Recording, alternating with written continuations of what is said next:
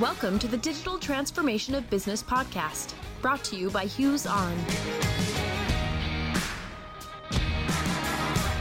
Well, hey there. We're here for yet another episode of the Digital Transformation of Business podcast. We're joined here with the usual suspects, myself, Curtis Campbell, Senior Marketing Manager with Hughes. Got my friend Chuck Keeler, Creative Director with Hughes as well. Also continue to be joined by Nick Koval, a Network Architect on the Hughes Large Enterprise. And now we've got Jeff Bradbury joining us, who's a Senior Marketing Director. You know, Jeff, you and I had a chance to talk off microphone about some topics in a previous episode that we recorded with Nick Koval, kind of talked about SD-WAN, what it is, where the history was. And so I think probably what it would be really interesting to talk about would be some of the use cases of SD-WAN, how companies are able to start saving some pretty serious money rolling out an SD-WAN strategy as part of their overall digital transformation. So, Jeff, I'm going to kind of point some questions at you and Nick, and jumping right into it. You know, there's a lot of people that already recognize the cost savings moving away from like a traditional MPLS to broadband circuits. But talk us through some of the other opportunities about, you know, where people are starting to save some money in this area. Yeah, absolutely. And I think you hit, the nail on the head. I think, maybe going back a handful of years, there was an obvious challenge with people who had been living on a T1 line at 1.5 megabits per second, started taking on some new tools and new applications, and suddenly realized that 1.5 megabits per second line that they've had for years suddenly just didn't cut it anymore. They needed more bandwidth. And so you start looking around for better bandwidth availability or better bandwidth options. And it was very difficult to find a good solution that was cost effective. If you try to just scale up to a larger carrier-based service, it got very expensive very quickly as you started scaling up to 5 megabit per second or 10 megabit per second lines. So the challenge was what else was out there? And the short answer was it was broadband. And of course, broadband, you could get quite high capacities,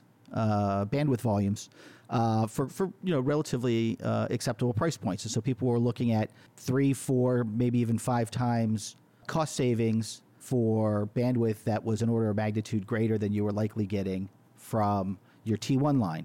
So it looked good, but of course there were a lot of challenges there. So I think going into the conversation, there were already folks who were looking at how do I augment my safe, stable, traditional MPLS solution with a broadband-based secondary circuit that would help flesh out my bandwidth capabilities and kind of provide what I need for some of my applications, but still have that MPLS backbone for my ultra critical items. And so, that led into the hybrid WAN era, and which is, have been with us, Nick, keep me honest here, 5 years, 7 years, hybrid WAN has been pretty de facto. Thank you. Loquacious as ever. Thank you, Nick. Affirmative.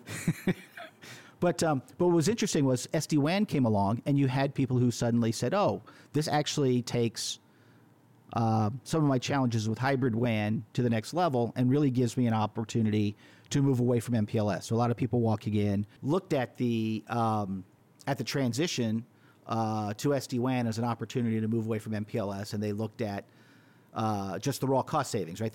How many megabits per second do I need? What kind of line can I get? Cut the MPLS line, add the broadband circuit, and suddenly my cost savings was the delta between those two price points. That was a fairly simplistic model, and B, it didn't really take into account the whole plethora of things that happen around SD-WAN that add to or are additive to the overall cost calculation. And so I think one of the big things people quickly realized was with an SD-WAN approach, you have this ability to centrally manage your policies and your network configurations, which greatly reduces the overhead it takes to maintain and operate your network. And so you have this fairly large cost-saving element in just the reduced man hours it takes to operate your network. And so I think in a lot of cases, without seeing that up front, it may not have been intuitive, but the central premise of SD-WAN is this orchestration layer and this ability to do centralized management, which greatly reduces how complex it is to individually manage each of your endpoints, and allows you, like I said, to do this centralized policy management and centralized configuration changes where everything gets changed correctly, reduces the likelihood of human-injected errors, and again, gives you a chance to do that without having to roll somebody to a site or having somebody log in remotely to each site and do all those changes manually. So a reduction of complexity naturally results in lower cost. Is that too generalized? Is that overgeneralized? It's probably a reduction of complexity and a reduction in the individual activities necessary to manage the system in the old way, where you had to remotely log into individual sites and make the changes on each individual site. Now, that may not have been a big difference if you had 10 sites to manage, but if you had 1,000 sites, just fundamentally the logging out and logging in remotely to 1,000 sites probably slows you down by several man days of that of whatever change you were trying to make. And Nick's got a much better feel for this.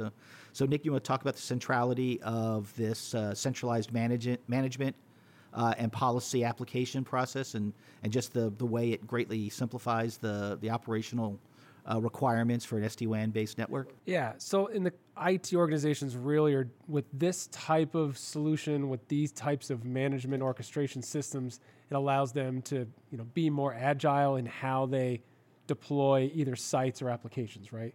At the end of the day, the IT or the network engineer is, when he looks to make a change in the field, he's looking to add something or change something, like a feature, a capability, or a security policy, because I need to control access in some way from a user or an application. And so in the old world, that was the tedious part, because I wasn't able to do that in a very repeatable, automated fashion. SD-WAN simplifies that greatly through automation and central orchestration. And, on the counterpoint of that, it introduces a variety of new complexities that are associated to, like, the transport technologies that are powered by SD-WAN solutions. So it helps create and reduce or enable agility in some aspects, and it creates some other challenges in other ones. Can you talk about those other challenges? Yeah, sure. So, for example, one thing that, the cost savings that are associated to using the internet or broadband circuits to connect SD-WAN sites together has a trade-off, right? There's no free lunch. So what you give up for the cost, right, is the variability and reliability of the individual circuits.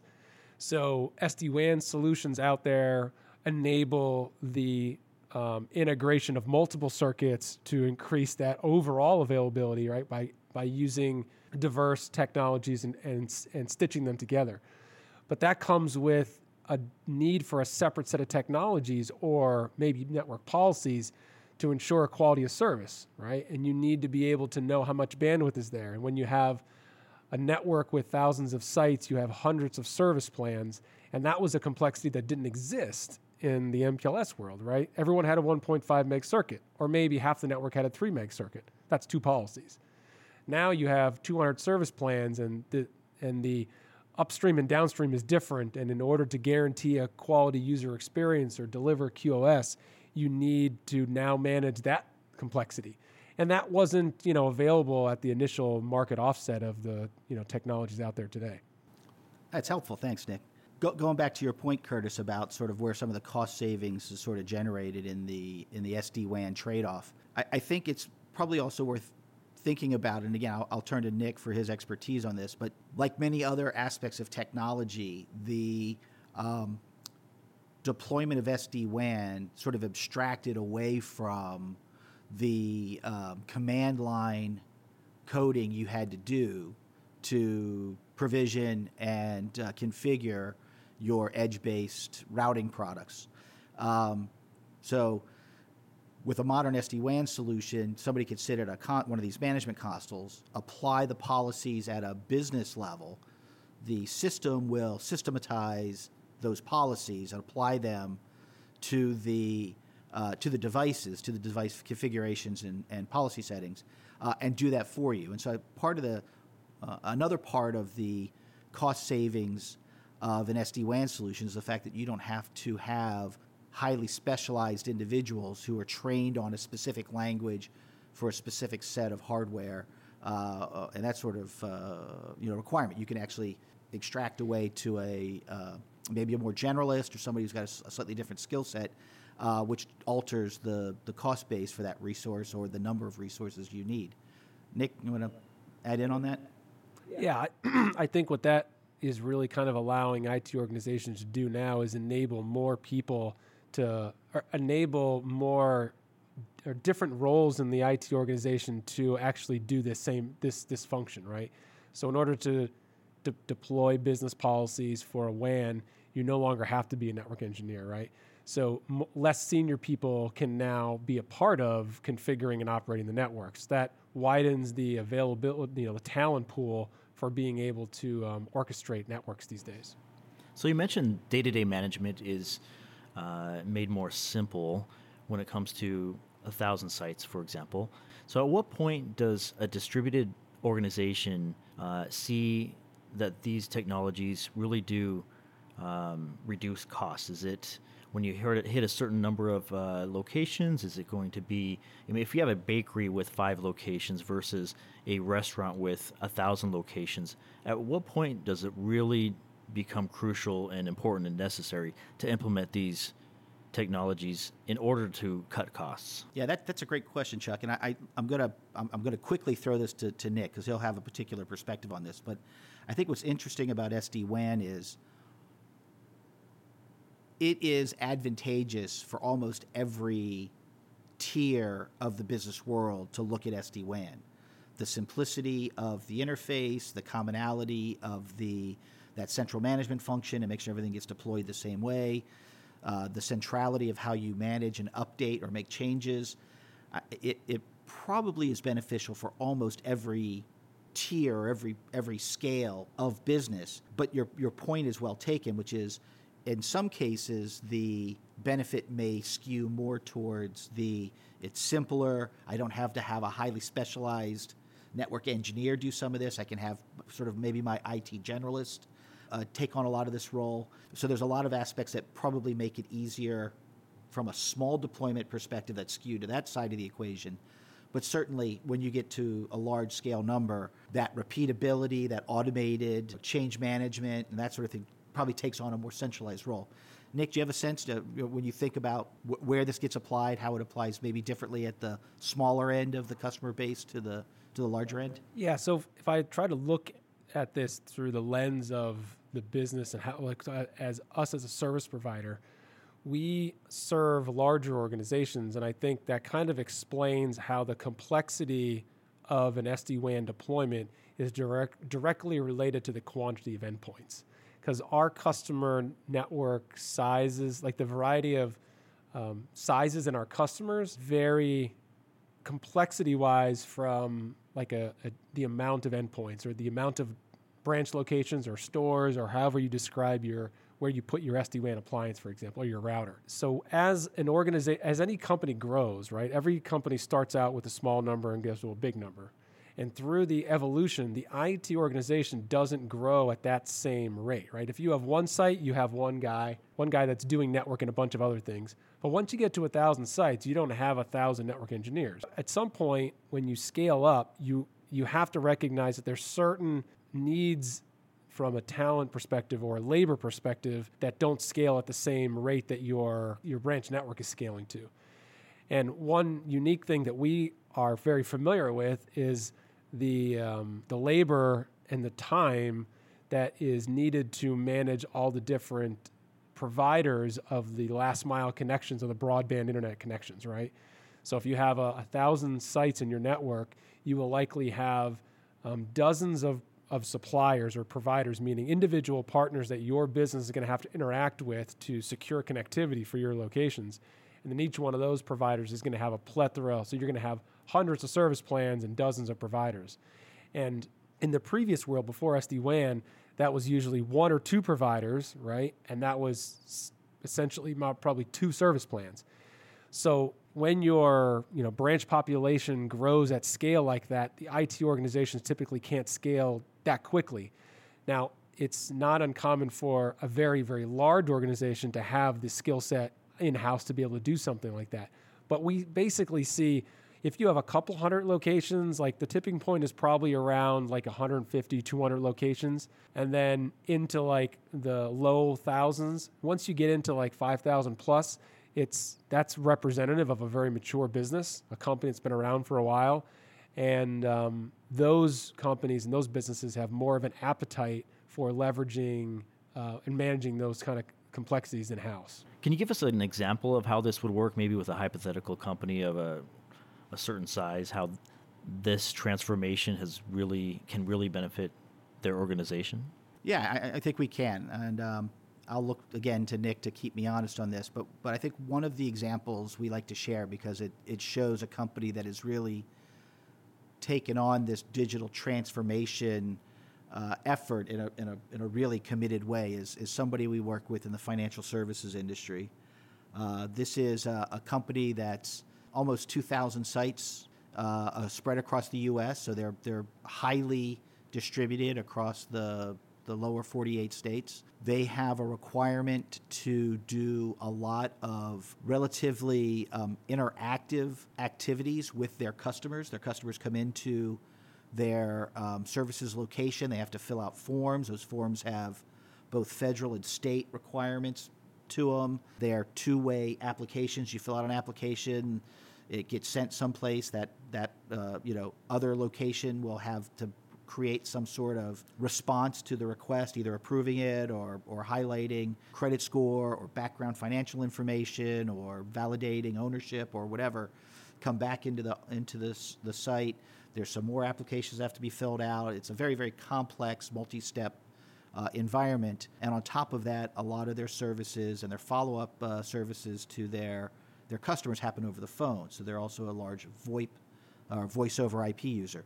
So here's an example of a company that's taken on VoIP as a major enterprise application, has very sophisticated two-way interactive transactional form-based applications, again, that have to go to banking partners, have to go to federal financial services validators, have to go to state financial services validators. It's a pretty sophisticated customer. And in doing that, they really looked ahead and said, how do we optimize the experience, deliver it in a way that gives me high availability and high confidence that my applications are always going to work at my location so I have no disruption to my workers or to my customers, and deliver it in a wholesome and full way where they've moved away from paper-based processes. So, they've really kind of deeply, deeply committed to this transformation. It's touched every aspect of their business and fundamentally underpinned this transition to a fully digital enterprise, all supported by this sophisticated SD-WAN network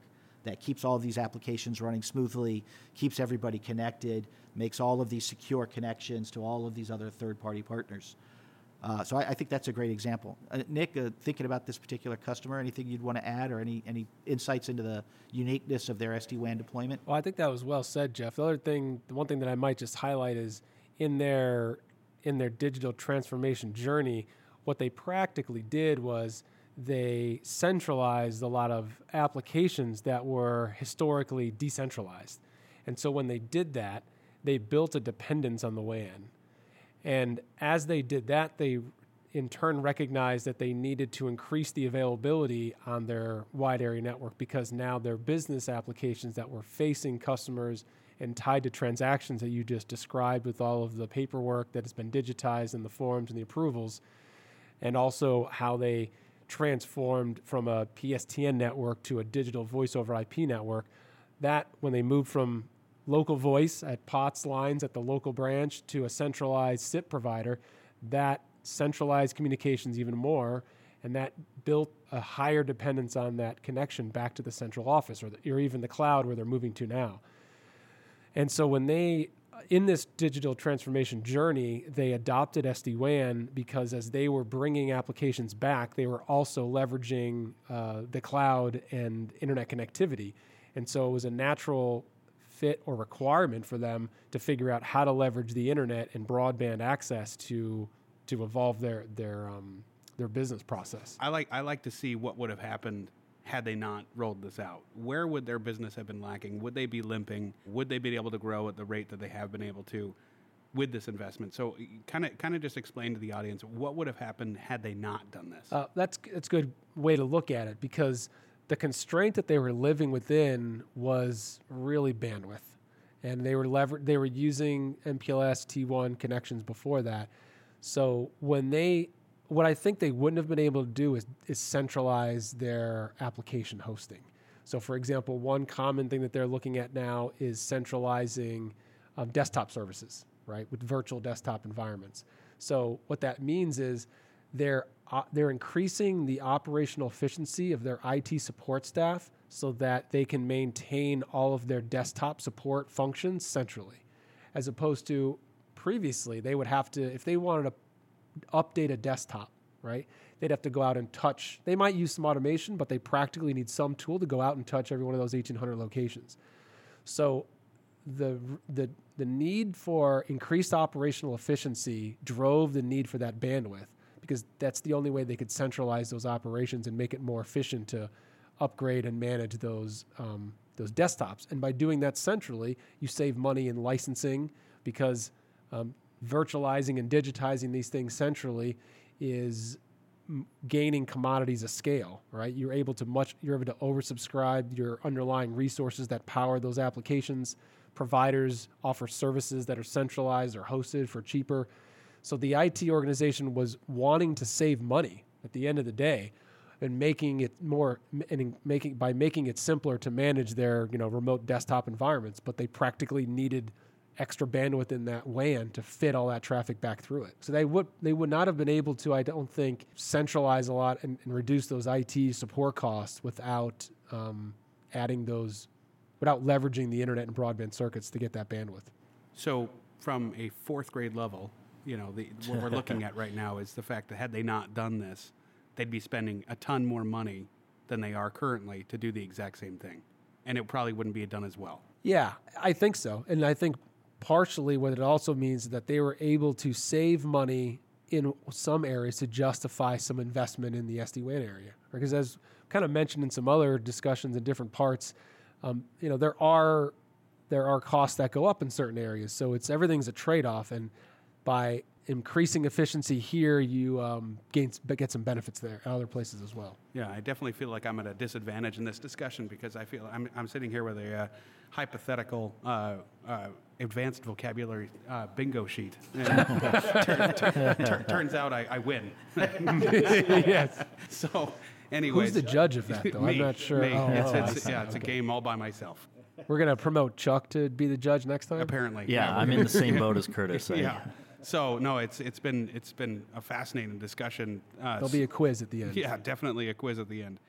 Are there other technologies that you might want to include in this transformation that might make sense? Nick, you mentioned VoIP. There might be some media technologies. What other things might you want to look at if you're going to commit to such a transformation? What other technologies are out there that might make sense to include in this big upgrade? Well, I mean, from my perspective, granted, mine's very focused on the digital media side of the house. My perspective would be you're spending all this time and energy to reduce the complexity of your network, yet do more with it. There's a lot of things that you can include as part of that strategy to make it even more effective. And there's things, all the way down the line, along with customer-facing signage in retail. One of the things that I've been working on is the ability to deliver digital signage in a very scalable fashion to smart TVs. Smart TV digital signage, it's contingent upon the cloud. You've got to have a good connection to be able to connect to it, whether it's wireless or wired, it doesn't really matter. But you talk about the centralization of applications.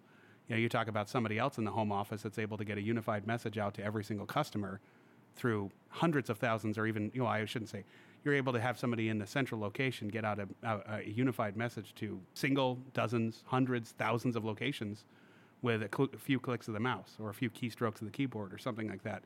And they're able to do it from a retail store perspective or a retail operations manager.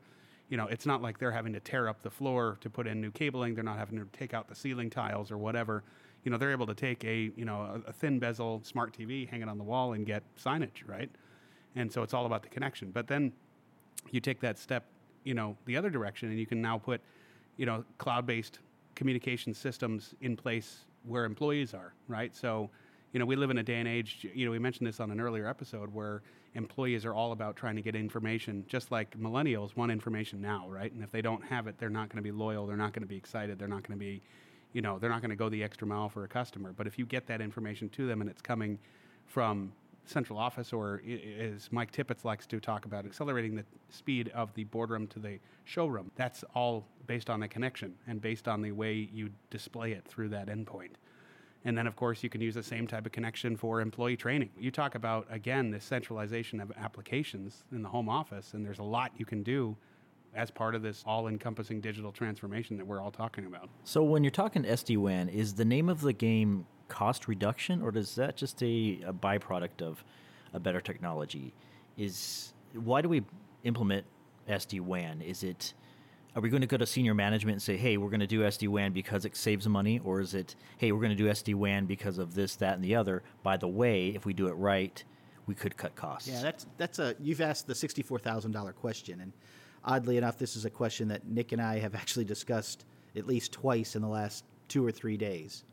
The short answer to your question is it about cost savings? The short answer appears to be no. We were just talking about a recent survey that came out that seems to indicate that cost savings is not one of the top 3 reasons people seek to adopt an SD-WAN solution. So I think that the cost savings perspective is a bit of a tangential benefit or an added benefit. I think to Nick's point, if you want to do something, if you've got a reason to be looking at refreshing or updating your network, and you're making some decisions about what you want to do, SD-WAN makes sense for a whole host of reasons, and we'll get to those in a second. But one of the things that it does do, as Nick pointed out, is it does allow you to find places where there can be cost savings so that you might choose to apply those savings to some other aspect of your IT infrastructure or application infrastructure so that you can take advantage of your new higher capacity, next generation network. So, you asked a good question a second ago about if you take on an SD-WAN network, what are some of the other things you might want to look at? That sort of puts the question a bit backwards. It kind of puts the cart before the horse.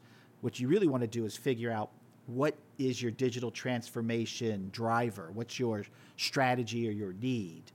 And then depending on what that answer is, you can figure out what tools and what applications and what new technology you want to bring to bear, and that might inform your decisions on how you size and design your network, of which I think SD-WAN would likely be some component of that. So reflecting on Chuck's question about if you have this new network, what are some things you can kind of use it for?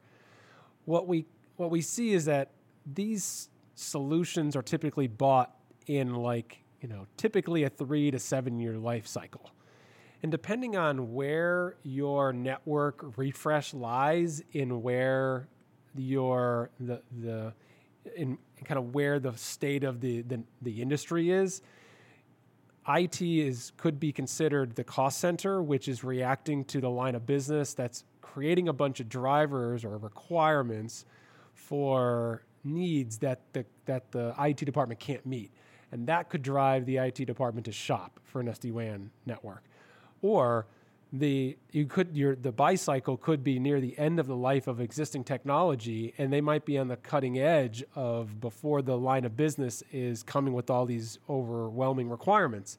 And so they may look to the line of business to help justify the investment because they may need to spend some more money on a different part of the solution.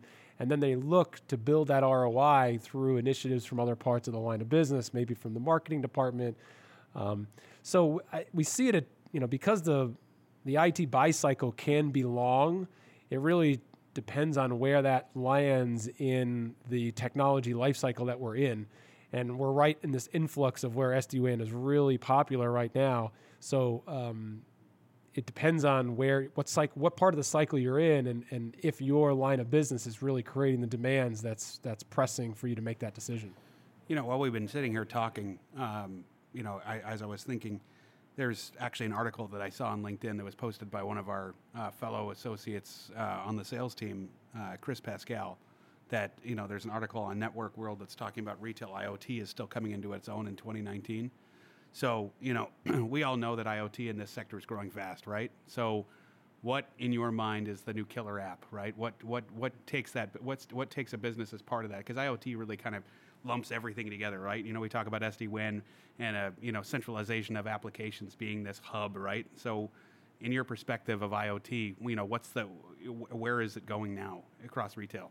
Well, in the context of IoT and retail, I think what I see is that there is an explosive need for sensors, for devices that gather telemetry information about environmental conditions, about security conditions. And so really the practical IoT deployments that are kind of available and coming to market now are really centered around sensor type of technologies that enable centralized orchestration or management of a lot of these elements of the operational business that required people to be there on site to monitor if the refrigerator is running, right? Yeah. Then go catch it.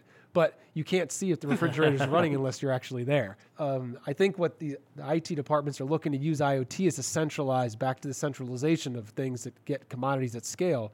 If you can deploy sensors to more intelligently manage your cost centers from heating to cooling to security costs, that really is what IoT devices are really enabling, I think, in the near term. Yeah, I mean, there's stuff in this article that just kind of blows my mind.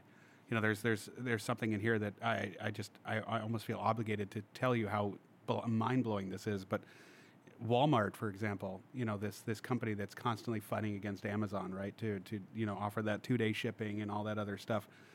They've filed patents for the ability to put biometric sensors on the shopping cart handles to be able to provide feedback on consumer shopping habits. So, I can't imagine what kind of metrics they're getting from me as what I'm shopping for in a store. Your heart rate or what? What is it? I don't know. That's the thing. But obviously there's a need for this, and it's all kind of wrapped into this whole IoT strategy, that it serves as the backbone for companies' growth strategies. So, one thing I'm also interested in to maybe pick your brain a little bit on is this whole concept. We know that Amazon, right, is this 5 billion pound elephant, right, that everybody wants to beat. And now companies are now saying, well, if we can't beat them, join them. We've seen strategies like where Kohl's now allows you to return Amazon items inside their stores and ship it back to Amazon for free and get a coupon for something at Kohl's in their stores. Wow, I didn't know that. Well, I have to tell my wife. Yeah, right? And so anyways, yeah, you can go and return your own items at Kohl's from Amazon. So, but Amazon's now gone the other direction where they're opening these Amazon Go stores, right? I went to one in Seattle a couple weeks ago, and that was mind-blowing because you could walk in there and there was no one there except for the dude just standing there at the door to say hi, right? You walk in, you swipe your phone, you go and you pick your items, you scan them as you go, and you just walk out, right? So what in your mind, why are they opening these brick and mortar stores if they've been so successful at this, e-commerce? Okay, sure. I'll hop on that. I think, we have heard for the last handful of years that retail is dying. And, certainly the Chicken Littles out there had some element of fact to their story.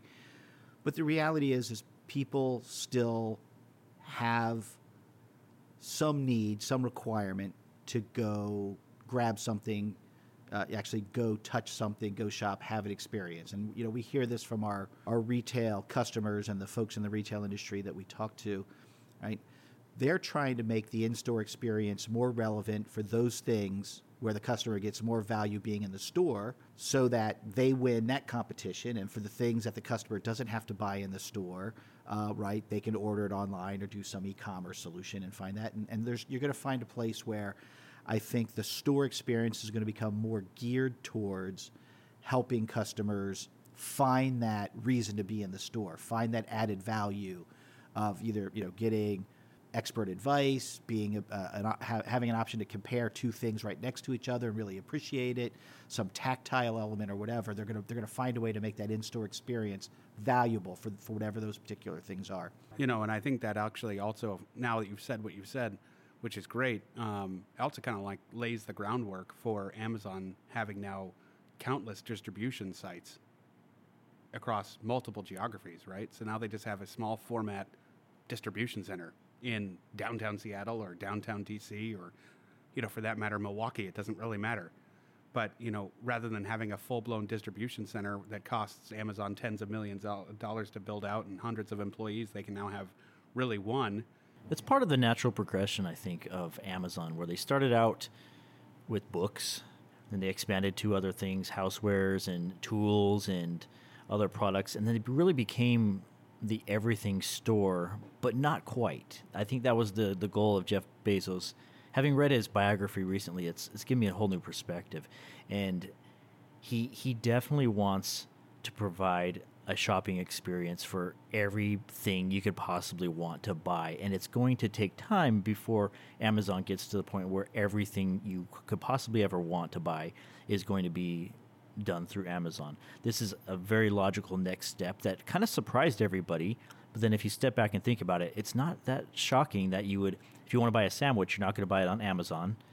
Maybe if they're going to deliver it to your home, like we talked about in the last episode, maybe they're going to deliver it Uber Eats style to your home within an hour. But if you're walking down the street and you want to grab a sandwich and a bag of chips and a drink or a cup of coffee or something, walking into the Amazon Go store is the logical way to do that. So what's next for Amazon? Well, let me. I don't have a good answer for you because obviously Jeff Bezos is much more attuned and much more plugged in to what's going on in his industry and where he's taken the organization.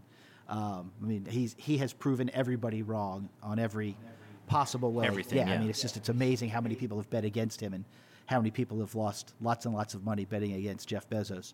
But let me offer a counter to that, which is I saw an article maybe about a month ago about the new Nordstrom store. And Nordstrom's is always well known. What is it about Seattle and really great retail companies?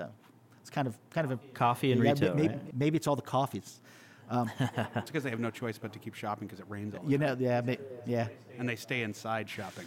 So, but Nordstrom's is looking at how do they compete in this environment, and so they had an article on what the new Nordstrom's store looks like, and of course you'll always have the department store, anchor stores like we're all familiar with, but they're talking about putting Nordstrom stores in small footprint, high rent locations like in center cities, where they wouldn't have anywhere near the volume of product. But what they will have are sort of these personal style consultants. It could show you this jacket versus that jacket, or this color versus that color. Kind of a boutique approach. Exactly. And what you would do is you'd go in, this person would guide you on this curated style journey, make some suggestions for you, allow you to order it online, have it all shipped directly to you or into the store.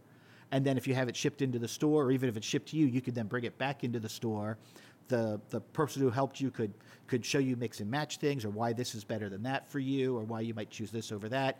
Take back anything you want to return right there on the spot. Let you walk out the door with anything you want to keep.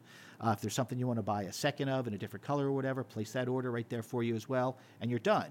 But Nordstrom's is going to try and get closer to the customer, do this very curated buying experience, and provide these sort of additional value that's very hard to get currently in an online experience. So something to think about as an alternative idea. You see Amazon that's doing this. I don't know if you guys have seen it. This Amazon wardrobe thing, where you can, they can send you a box load of clothes, and you don't actually have to pay for it until you decide what you want to keep. So it now eliminates. They've obviously done their research to find out, and my wife is obviously part of this demographic where she goes shopping for Mine clothes. too. And will not try them on the store because she wants to see them in her own house, right? She wants to try them with multiple pairs of shoes that she doesn't have with her at the store. She likes her mirror in our bathroom better than any other mirror because it takes, 10 pounds off or whatever. It's giving them that curated buying experience to where I want to buy something, I'm not sure about it, so they're not going to lose out on that sale, and Amazon's willing to take that risk, And then to your also example of Nordstrom doing those smaller format, high rent type format stores, we've seen the city Targets, that have exploded in growth. I mean, these are brilliant. I finally went to my first one in downtown San Diego a couple of weeks ago. And it was awesome. What are they, smaller targets? It's like a Target that's maybe a little bit bigger than your standard CVS. No kidding. Yeah, and you walk in there, and they've got clothes, they've got toys, they've got medicine, they've got food items, they got frozen items, they've got eggs, milk, and bread. And you walk in, there's no traditional registers, because that takes a lot of footprint, a lot of real estate within the stores. There's like 20 self-service kiosks where you scan all your stuff and pay with your card. And so anyways, it's brilliant, right? And that concept all started from Target and them wanting to get penetration across college campus towns. So they couldn't afford to put a full format Target in some college town in State College, PA or something like that. Maybe there is one, but they put one on campus at University of Minnesota. And that kind of was their test case, and they kind of started building them out from there. And that's brilliant, because normally I go into Target, I walk in for deodorant, and I leave with everything else except for the deodorant, right? Right. And my wife walks in for a bathing suit, and she walks out without a bathing suit, but everything else as well. So it doesn't matter, but it's that buying experience where they're wanting you to they want you to bring your business there and get that experience where they know based on buying behaviors of what people in that demographic need or want. Well, you might not go to buy a lawnmower, but you might go buy a toaster and deodorant, right, and some bananas. Correct. Yeah, and so therefore you have that format to be able to do that. Well, great. We've had a fantastic discussion today. So I'd like to again thank both Nick Koval and Jeff Broadbury for joining us today, and appreciate the time you've given us, and we look forward to having you join us. And please be sure to subscribe to us either on Stitcher, Google Play, or iTunes. We look forward to having you join us, and look forward to hearing from you guys again in the near future. Thanks again. Great. Thanks for having us. Thank you. It's a pleasure. Thank you.